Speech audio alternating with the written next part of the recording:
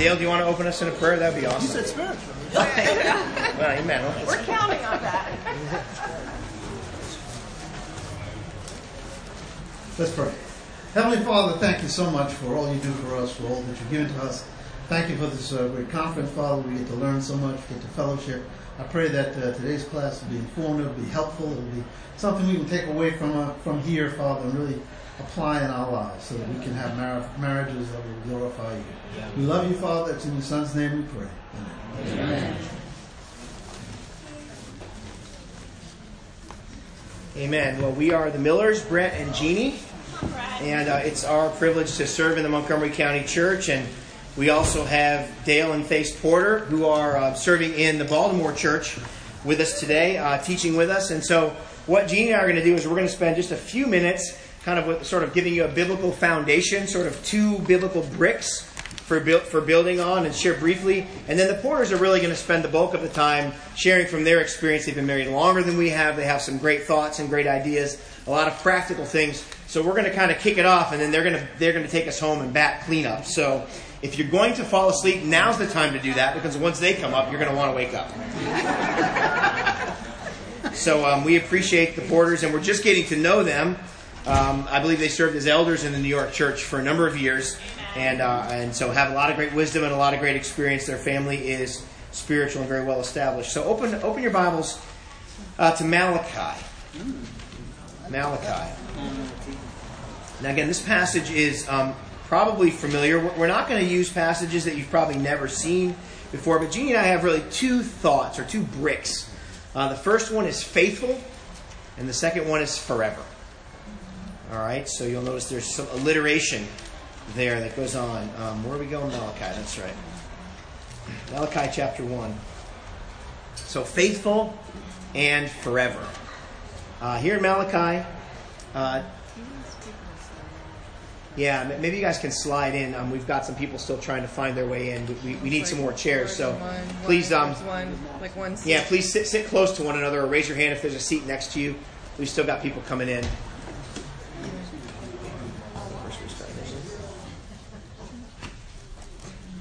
Amen. Thank you, James. So again, we're the Millers, Malachi chapter 1, beginning in verse 6.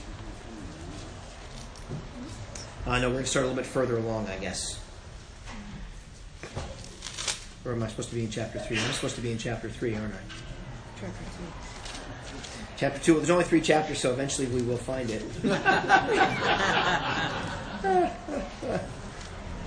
In verse 10. Malachi 2 in verse 10. Have we not all one Father? Did not God create us? Why do we profane the covenant of our fathers by breaking faith with one another? Judah has broken faith. A detestable thing has been committed in Israel and in Jerusalem.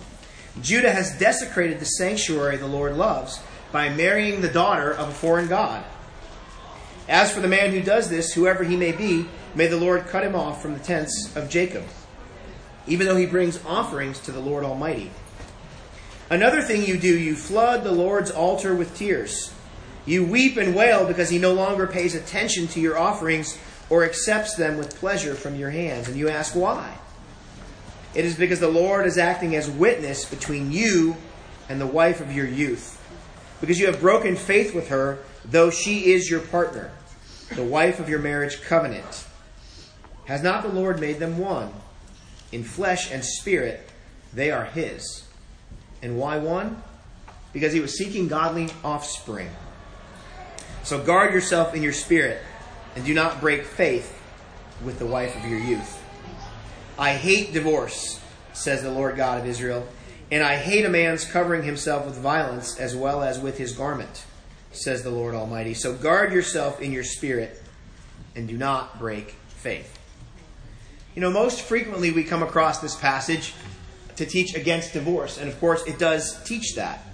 But there's a deeper principle here of faithfulness to God. And what Jeannie and I really want to talk about is just this idea of covenant, right? Of making a covenant. I'm sure most of you have heard that word before as Christians, covenant. And a covenant is an agreement between two parties. And it has some of the similarities of a contract So the basic differences are these. A contract basically is held in force by a document, right? By the law. So if I sell Dale a car and we write a bill of sale on that car, it says you're going to pay me $10,200 for my Kia Sportage, and he gives me $10,200, and I give him the keys, and I give him the title, and I have that paperwork. The deal is done, right? And if I go back to Dale and say, hey, you owe me $700 more, he comes back to me with a contract and says, no, you said 10-2, and the contract says 10-2, and I paid you 10-2, and so we're done, right? And so the contract actually enforces the relationship. The difference with a covenant is a covenant may have a contract associated with it, but what enforces the covenant is the goodwill and the intention of the parties, right? That a covenant is enforced by relationship, a contract is enforced by the law. And so marriage is a covenant. Yes, there are laws governing marriage in the United States. There are laws in most places.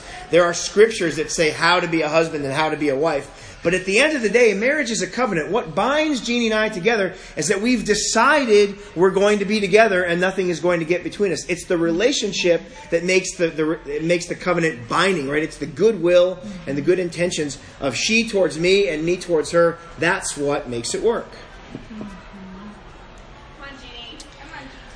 Well, when I think of a covenant, this is kind of interesting. We've been helping a number of people all over with their marriages. And one of the things that keeps coming up is this idea that the spouse, and no offense, it tends to be the brother in some of these cases, but it can be the sister. But that this idea that somehow or another their job is coming first. In our case, we get with a lot of people in the ministry couples. And so some of them are putting the ministry before their wife, and it can happen in reverse as well. But it also goes along with the idea that, you can put your job first, your kids. For wives, it can be putting the kids before your husband. And I think the big thing that we want to make sure that we are talking about is that you have a covenant with God, right? You're a disciple, and you have a covenant with your spouse. You don't have a covenant with the ministry. You don't have a covenant with your job.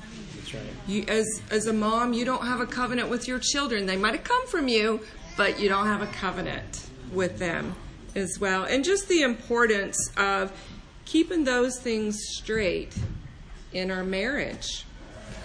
Yep, and this is very, very important because I think for the brothers, guys, the truth is, when I'm struggling with my connection with Jeannie, it's almost always because I've put something before the marriage. And so you'll notice here in the text, God is challenging Judah on their faithfulness. And look what he says. He says in verse 13 that you flood the Lord's altar with tears, you weep and wail because he's not paying attention to your offerings. And it says, why? Because the Lord is acting as witness between you and the wife of your youth. You've broken faith. And what we know, he's talking about the nation of Israel here. And it wasn't so much that they literally had stopped loving their wives. It's that they had begun to make things more important than their marriages. That they had pursued, in this case, the security of Israel over and above their families, right? They were violating the basic rules of marriage. And they were spending more time trying to take care of the nation, take care of their cities, take care of their crops. And they were neglecting their family lives. And so as a brother, my tendency is to do the thing that makes me feel good in the moment. Right. I don't know if anyone else can relate. Maybe you guys are really spiritual and you never do that, right?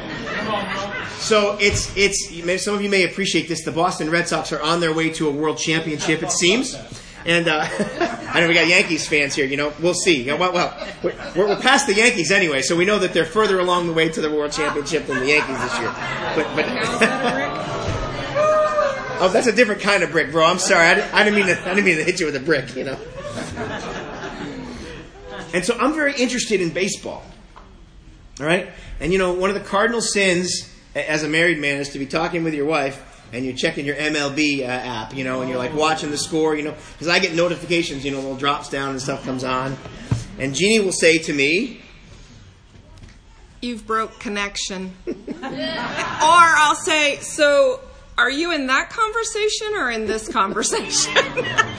Right? And what happens is I put things in front of Jeannie. They could be little things, like checking the score. Little things like, I don't just diddling around in my office instead of talking to her. So we live on a split level house, a split foyered house. And so it's kind of sort of a one level house, but there's a little downstairs area, and the house is just wide enough, and we're just old enough that we can't have conversations. Like when we were younger, you'd be like, hey, we can kind of conversate. I'm not saying you do that, but just you could have a conversation up and down the stairs, right? The Fatis actually taught us to do that, so we'll just, I know, it's bricks, But in this house, what happens is if the air conditioning kicks on, I can't hear her from the other end of the house. And so sometimes what will happen is she'll be talking to me and the air will kick on and I'll be like, well, she knows I can't hear her, so I'll just check out. Because I know I don't have to. I don't do that every day, right? I mean, but maybe once a week or something. But connection, right? That priorities, brothers, that my priority has to be Jeannie. It's God and then it's Jeannie. And nothing else comes before Jeannie except God. Right. Not my hobbies, not my appetites, not my sleep, not the dog, not my sports, definitely not my career, not waxing the car, not cutting the grass, not going down to Nat Geo and hanging out with Marty and John, nothing like that. Right? That Jeannie has to be first. And when I don't do that, I'm actually violating my covenant. What would God say to the Israelites when they put something before Him? It's a covenant violation. It's a fundamental breakdown in the relationship. Marriage is also a covenant. And when I put something ahead of Jeannie that isn't godly, I'm breaking covenant. Well, and I can share about a time when we were in Pittsburgh, and I have often said that our first year in the ministry liked to kill me and our marriage. And, and it wasn't just him. I mean, I was guilty, too, of putting the ministry before each other. And before long, our marriage was completely not only depleted, but the only thing that we could talk about was ministry-related things. And so I do remember one of the turning points that really, it was Brett, but I remember one situation that happened, and it just really... honestly, it melted my heart, but there was someone that he was talking to that was considering going into the ministry, and at this point that person wasn't married, and they were dating someone that wasn't sure they wanted to go into the ministry. And so this person was actually considering ending the relationship to pursue someone else who was more ministry-minded. And Brett sat the brother down and said, do you love this girl you're dating? And he said, oh, yeah. And he said, why? He said, bro, you don't make a covenant with the ministry. You make a covenant with your wife. Yeah. Your wife is with you to the end. Yeah. Ministry may or may not be. Yeah. And hearing him say that just really turned things around for us. Yeah. Well, yeah, and I had just gotten to the place where, and we're using the phrase ministry. You could just substitute career, okay? But it's what we were doing every day just became more important than the relationship. That's a violation of my covenant with Christ. That's a violation of my covenant. And it's interesting because that young brother did go on and marry that girl. Mm-hmm. And I think they're actually in the ministry, aren't they? Mm-hmm. They are, yeah. So how about that? And she's doing awesome. And we won't use their names because I actually can't remember their names, but I do remember the conversation. But even if we did, we wouldn't say. That's right, we wouldn't say. But this idea of covenant is really important. Let's look at... Say one more thing. I think in simple terms, we want to try to make this simple, that in simple terms, a good marriage is built on being a good disciple. Yeah. In other words, a faithful marriage is built on being a faithful disciple. Yeah.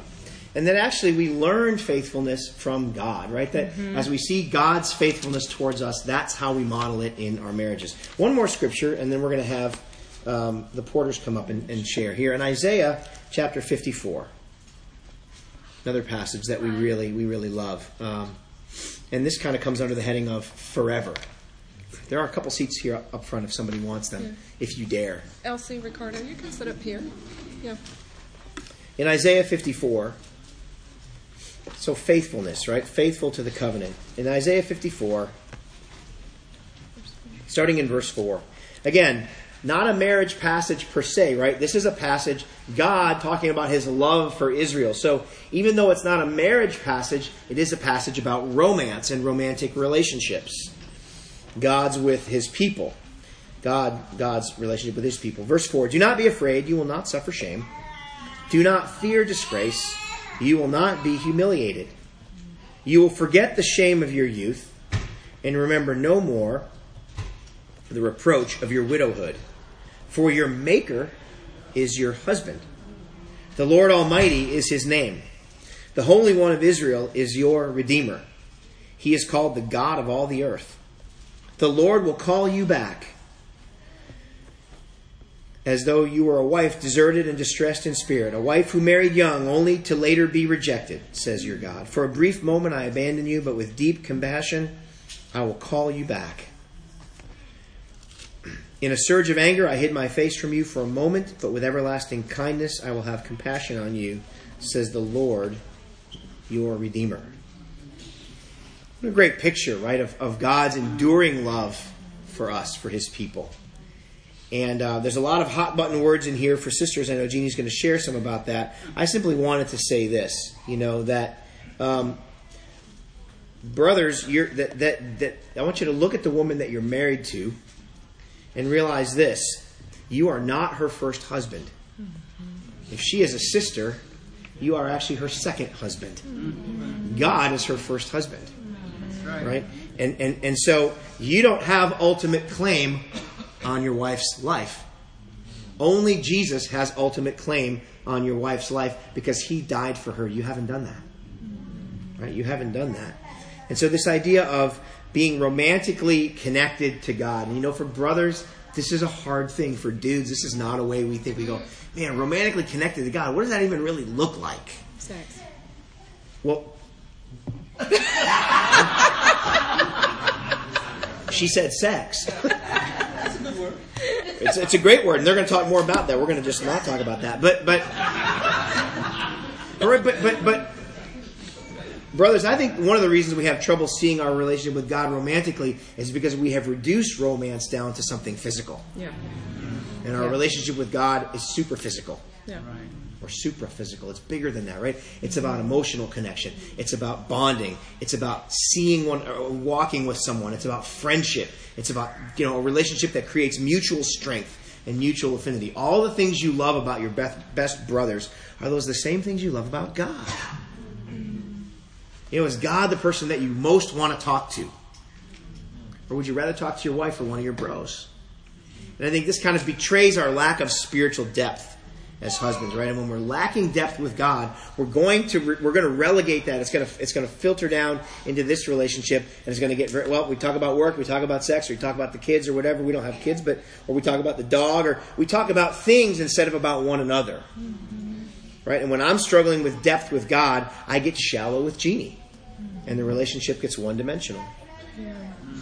Yeah, as I think about the brick forever. And especially as I think about women and just the things that we need that are core to us, safety, security, we need to feel protected, things like that. And one of the thoughts that I had in this idea of forever, women we like, ever after and, happily ever after and these concepts, right? That there's actually freedom in a relationship when you trust that the person is never going to leave you. That's right. Yeah. When you trust that it's forever, it brings a freedom, it brings a security into the relationship. And so even think about God. He says, I will never leave you. Yeah. I will never forsake you. And when you trust that about your relationship with God, it brings a freedom. It brings a security.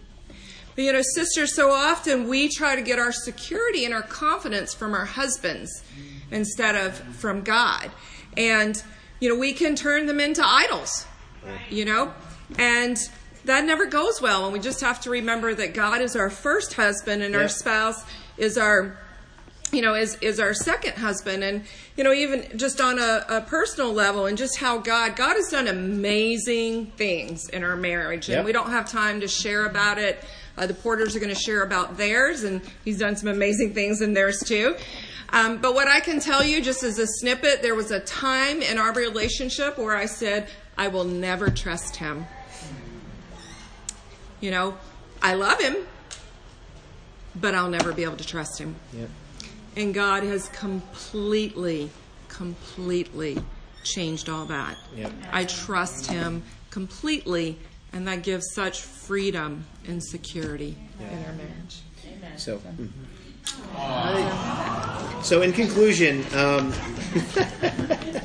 kiss your wife. yeah. Go ahead and kiss each other. The Porters are going to come up and tell you how to do it all the other way.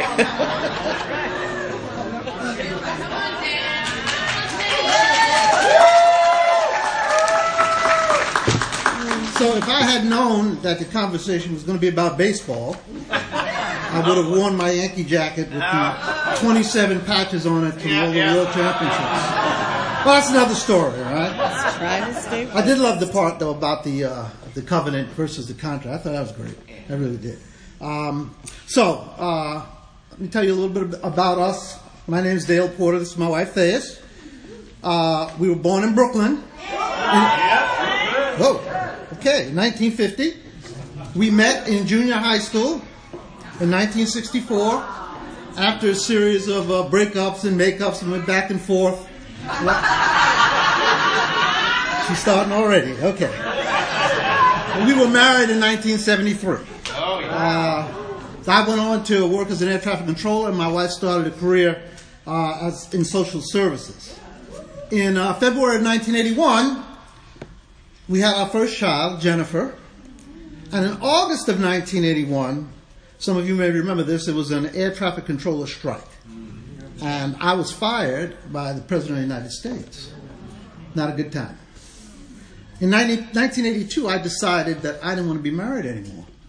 And I walked out on my wife and my daughter, and ultimately, I wound up divorcing this woman. Now, that's hard to believe, but that's what I did. Also not a good time. A few years later, I met some disciples in New York, studied the Bible, and I was baptized. A little bit after that, I invited Thais to a Bring Your Neighbor Day, and in a short period of time, she was baptized. 4 months later, after she was baptized, we were remarried.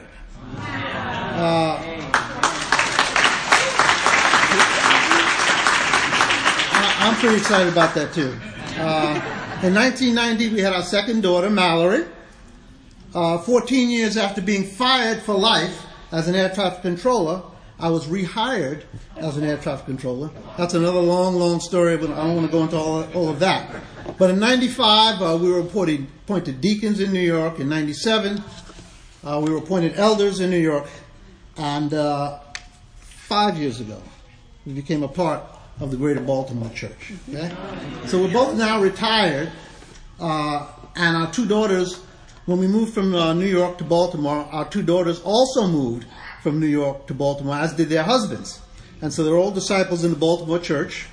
And we have two grandchildren, Robbie and Sloan. I had some wonderful pictures to show you back when I actually looked good and I was young and stuff, but we have no video in here, so you'll just have to use your imagination. But if you do the math and you followed all of that story, you figured out that we've known each other for 54 years. Yeah, that's a long time. That's a long time. And we've been married for 45 years. So we want to talk. I keep getting the name of the class wrong. It has something to do with bricks and a successful marriage. We're going to continue the alliteration. We didn't plan that, actually. Did we plan it? We may have. But our first brick is friendship, okay? And for us, friendship is like super important, okay? Marriage needs more than just passion. You know, you fall in love with somebody, and you get the butterflies in there, and you can't eat anything, you're never hungry, and you can't sleep, you can't concentrate at work. You know how that goes? That doesn't last. If you're building it just on that, you're in trouble. You're in trouble. So, what we found is that friendship is an essential element in our marriage. A solid friendship between two lovers says more about their compatibility than all the passion and all the ardent love affair that you can have. Because as much as we like to think so, and as much as Hollywood may portray it, you can't just make love all the time. You can't do it. I tried. You can't do it. Okay? So you need to understand that this union between husband and wife is a completely unique relationship. It's friendship. Okay? Okay, so friendship is more than that enjoyment of each other's company. Sometimes I think as adults we think friendship is like what we have as children. Oh, you're my friend, and now you're not my friend, and I'm going to get a new friend, and, we play that game. But it really is the glue that God uses to bind us together in good times and bad. Right. We certainly had our share of bad times, scars everywhere. And it is amazing to look at us today and realize that none of those scars stay in you. That God, in His infinite wisdom, removes them all. And I think that glue that God gives us in friendship, if you're really working on your friendship, it's the acknowledgement of your spouse's good qualities and sharing them with them. We are a society of teardown. We do more damage in our own marriages by tearing each other down. Oh, you didn't take out the garbage. You didn't do this. Well, didn't I tell you to take those kids? Did you pick them up? We each have in our own hearts, both husband and wives, the list of things that need to get done in our lives to make really our lives easier. It's not really for the other spouse, it's for us. Let's just be honest. But if you spend as much time building up as you do tearing down, you will be amazed at how your friendship will grow. It's the listening for the truth in what is being said about you from your friend. I sometimes can get, many times, oftentimes very prideful when Dale says, Faith, we need to talk. Now, first I have to get on the full armor of God. I have to go and pray. I have to do a lot of things before we can actually have this talk because I'm so prideful. But when Dale is talking to me, I have learned over the years that what's more important is the truth in what he's saying as opposed to how it gets delivered. Because you may not believe this, sisters, but I have an incredible filter that makes everything sound worse than what it really is. So as he's saying it, I think, well, he really doesn't think very much of me. And he might be saying, honey, that character trait of yours. And you're like, not again, God, please. However, if you're looking for the truth of what is said about you rather than how it gets delivered to you, you'll be much, much happier as you go along. It's funny. But I'm always looking for something else. I don't know, sisters, if you ever just feel like, I need encouragement. And I have discovered now, when Hebrews says we need to encourage one another daily, that is the thing for marriage that we need to work at. You need to encourage your spouse every day. If his shoes are on straight, honey, those shoes look fabulous. If that's the only good thing you can find for the day, or you can go, I'm so glad you're not farting anymore. And that's such good news. Then you say, honey, you're really working on that. And so that will be the glue that will keep your friendship intact. Okay. So, friendship. John chapter 15. Yeah, come on. Verse 13.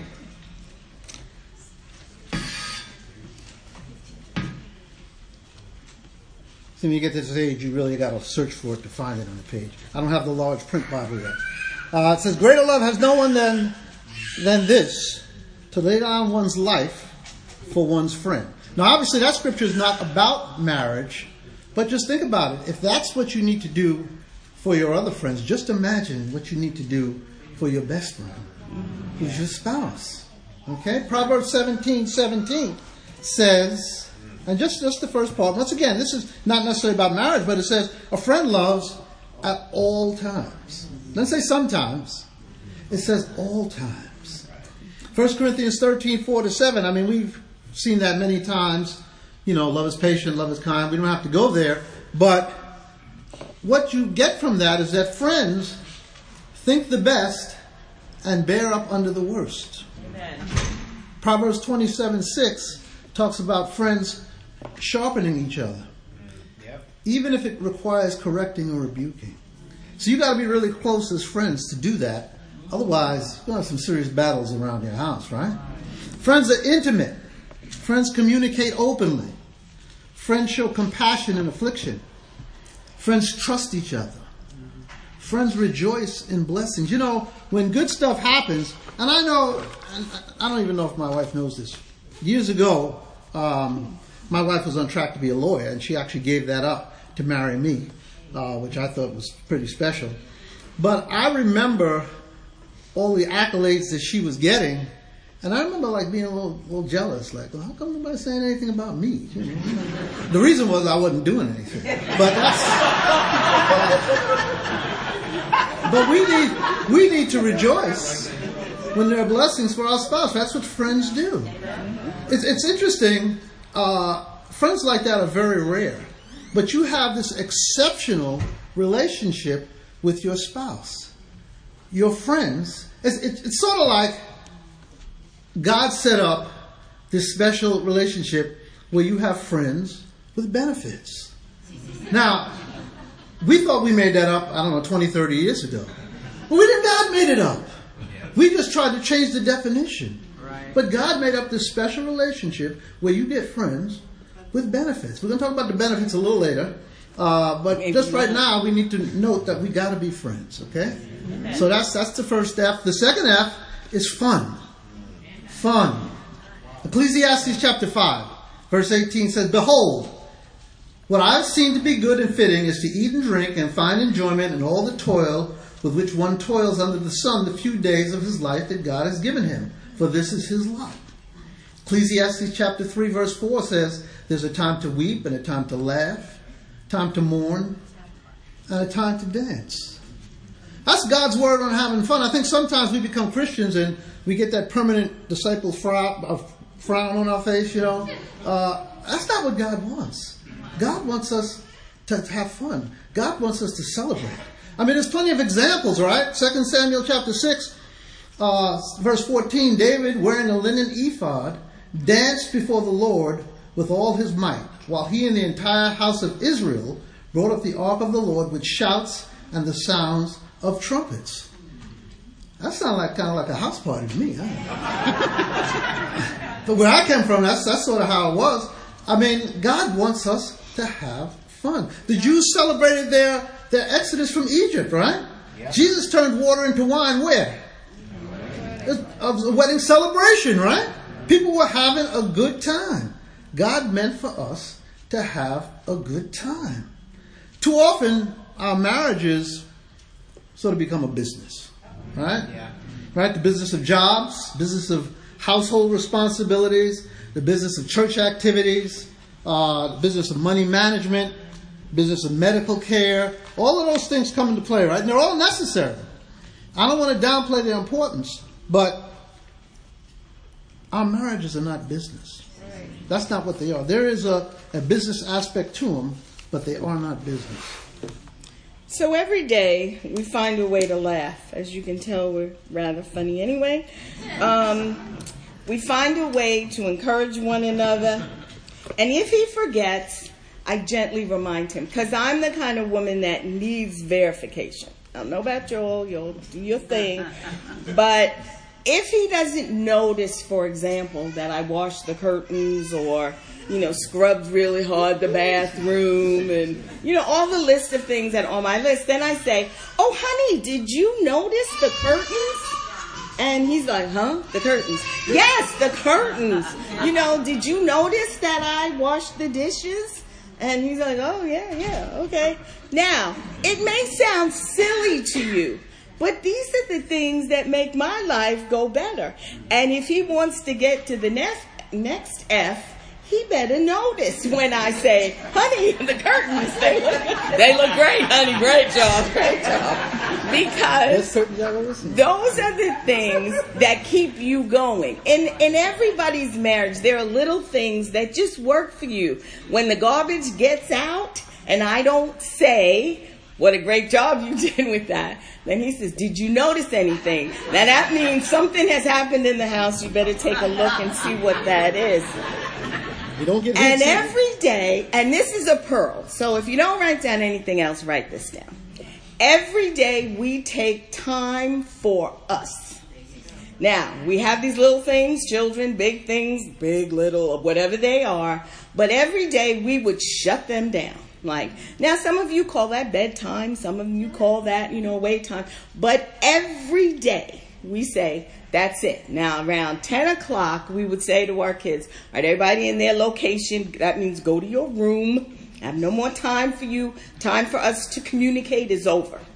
This is Daddy's time. Now, in our house, if you laugh too loud, here they come. Mama, you all having a party without us? Like, yes, get back to your room because this is us, okay? And so our biggest fun, believe it or not, and it's going to sound crazy, but this is how things happen. If we can get in the car alone, just him and I, this is the biggest fun in the world. We get to talk uninterruptedly. You can't really be on the phone while you're in the car, although I've seen many of you couples do it. I've seen you sit in a room together, having a meal with your cell phones out, talking to somebody else. I don't understand. What are you thinking? It is not going to lead to the next step. So, whatever you're doing, however you choose to have fun in your marriage, no one can tell you what fun is for you. But you've got to put it in there. God gives it to us. So when the hard times come, and believe me, they're coming, you can say, oh, wait, but we have fun just driving around going nowhere as long as we're together. Got it? Yep. You got to laugh. You got to laugh. A famous philosopher said a sense of humor is great. It goes a long, long way in a marriage. That philosopher was Chris Rock. But it's absolutely true. It's absolutely true. You got to laugh with each other. You got to laugh at each other. Now, little caveat there. You start laughing at each other, you got to tread lightly. You got to know where the sensitive areas are and where not to go. Otherwise, the laughter will end quickly. But you got to laugh. I mean, we're getting older. We forget things, and we tease each other about having dementia. And I guess that's not a funny topic. But you know what? You got to laugh. You got to lighten up. Most things are not that serious. There's plenty of serious stuff going on. You got to figure out a way to laugh. I've been to a lot of funerals over the past few years. That's what, when you get older, you wind up going to a lot of funerals. And what I hear many times when you're talking to people about the deceased, they say, I remember his laugh. I remember her laugh, They don't talk about how stylish they were dressed or the degrees they have, but that's what I hear. Laughter's good for the soul. It is. It is. As I said, there is plenty to be serious about. There's a lot of bad news. All you got to do is turn the TV on. There's a lot of bad news, right? But we need to laugh as much as possible. You guys need to have inside jokes. Like that nobody else understands, just between you and your spouse. I mean, we've had many over the years, but I think the latest one is this. I just do that.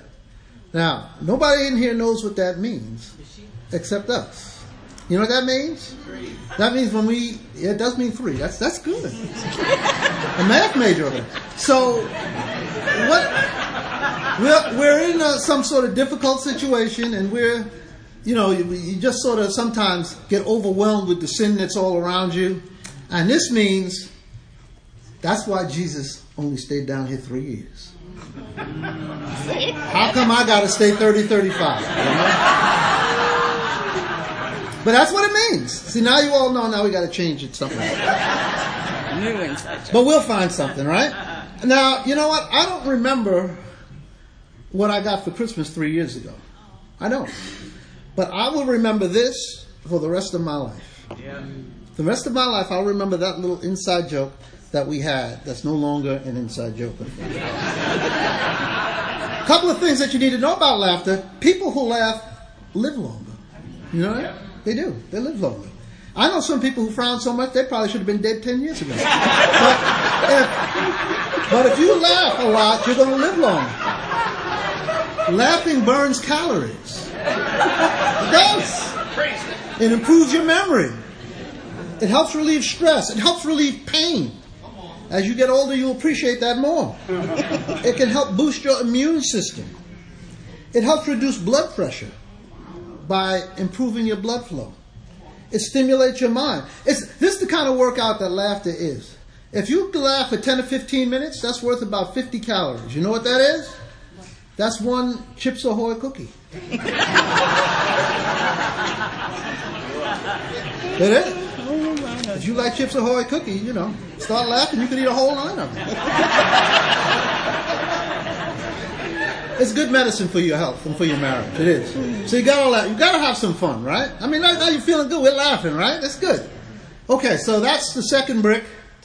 Let's talk about the third brick. And as I was standing here, I realized we were doing this alliteration with the F's, and I said, "Oh, some people might be concerned about what the last F is." Clean your mind. That's Clean right. Your mind. That's right. Unspiritual dogs. No. The last F is frolic. Now you say, well, isn't that fun? Well, yeah, it was a different kind of fun. Frolic is really about sex and intimacy. But I wanted to continue the alliteration. You can see how that worked, right? Okay. Some of you didn't. That's okay. But here's the thing. Intimacy should not be totally equated with sex. That's important to know. In fact, chances are, if you aren't intimate in other areas of your life, you're probably not going to have much sexual intimacy. Right. That's one of the first things to suffer. So I just wanted to make that differentiation. Sex should always be intimate, but intimacy is not always sex. Okay? Let's look at Matthew chapter 19. Come on. How are we doing? How are we doing? Matthew chapter 19. And you're all familiar with this. It says, "For this reason a man shall leave his father and mother and be joined to his wife, and the two shall become one flesh." That's pretty intimate, right? I don't completely understand it all, how it all works, but I know this. That's pretty intimate, right? Another great philosopher said, women need a reason to have sex. Men only need a place. That, of course, was the great Billy Crystal. And another great philosopher, Phil Knight, who is the founder of Nike, had a much shorter version of it, and it was, just do it. So we talked about intimacy not always being sex, but let's just talk about sex for a minute, okay? 1 Corinthians chapter 7, 2-5. I mean, most of the guys have it memorized. "Stop depriving one another, except by agreement for a time, so that you may devote yourselves to prayer, and then come together again, so that Satan will not tempt you because of your lack of self-control." All right? Proverbs 5, verse 19, "A loving doe, a graceful deer, let her breasts satisfy you always." Isn't it nice? You could be spiritual and say the word breasts. It's nice. "May you ever be captivated by her love." Now, there are other inferences in the Bible to sex, but there's not too many. And I started, well, why is that? I couldn't figure out why that was. And I thought about it, and I realized you don't really have to tell me twice to have sex. That's true for most of us. You know why? We're naturally predisposed to be sexual beings. That's who we are. Admittedly, some more than others, but we're all sexual beings. But what happens is we've come away with these distorted perceptions of sex and intimacy, and we get all of that from the world. You know, you can look out there at just about any television show, any movie, any magazine, any newspaper, and we get these distorted views. Yeah. But what does Titus 1:15 say? It says, "To the pure, all things are pure. But to those who are defiled and unbelieving, nothing is pure, but both their mind and their conscience are defiled. God's position is that within the confines of marriage, all things are pure. Okay? I mean, I know that a lot of times we spend so much time being told no, that we get married and we can't seem to turn the switch. But to God, all things are pure. But we contaminate our sexuality with all of this influence from the world. Listen, God created marriage and sex. He wants us to enjoy it. Okay, so frolic is that encouragement, enjoyment, and a lot of energy. Nobody frolics going, I'm so tired, I'm so tired, I'm so tired. Sisters, that is one of the cardinal sins we always have. I'm just tired. You're going to have to get over it. Because they really don't want to hear that from you. It may be true that you're tired. Work it up a notch. You just got to increase your energy level, sisters, so that you can stay. Now, some of us, let's face it, are highly energetic, and the brothers, you're a little slacking in the areas where you should be more energetic. Off to the gym with you.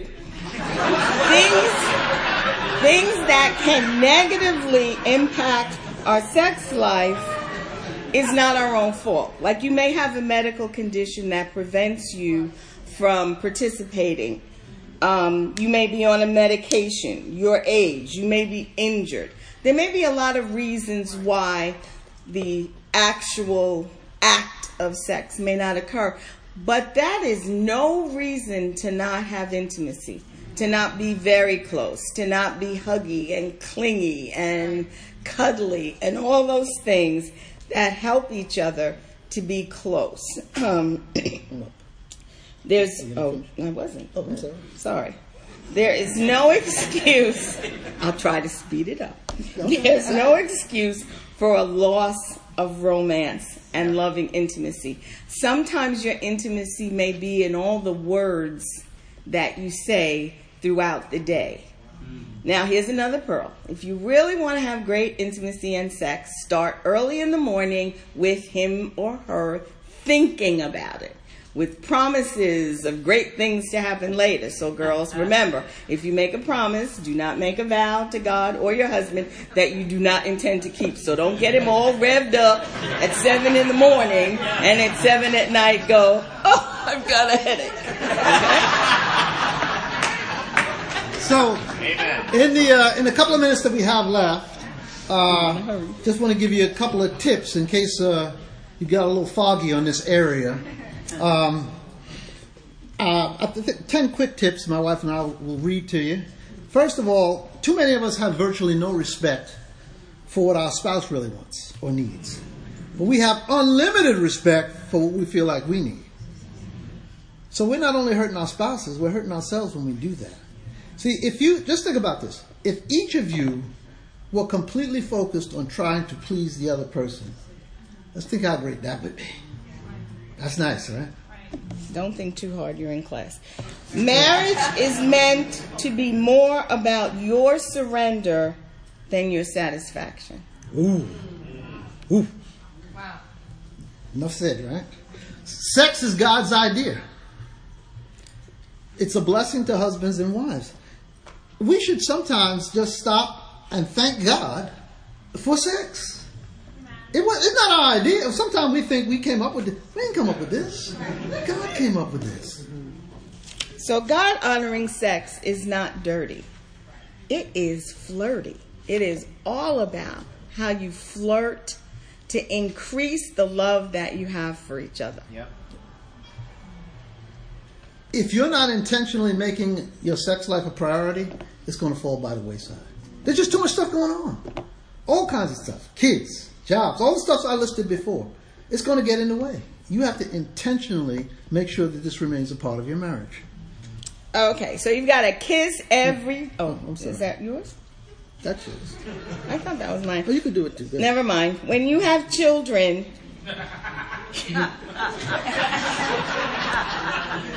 We've been around a while. We're getting a little excited ourselves up here, too. Sorry. Your marriage is now more important than ever, not less important.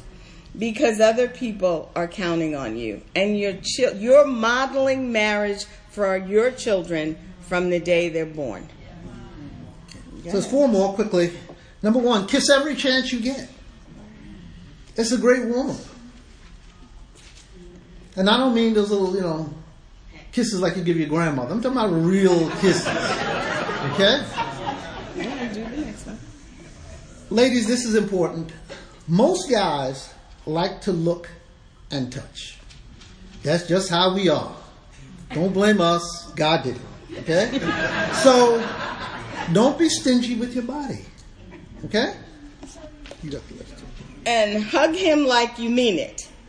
Don't walk around giving your husband the old Christian hug. Hey bro, how's it going? No, they like full frontal on hugs. And a child-centered marriage is a recipe for disaster. Teach children early that their happiness is not mom or dad's reason for living. Okay? You want to say anything?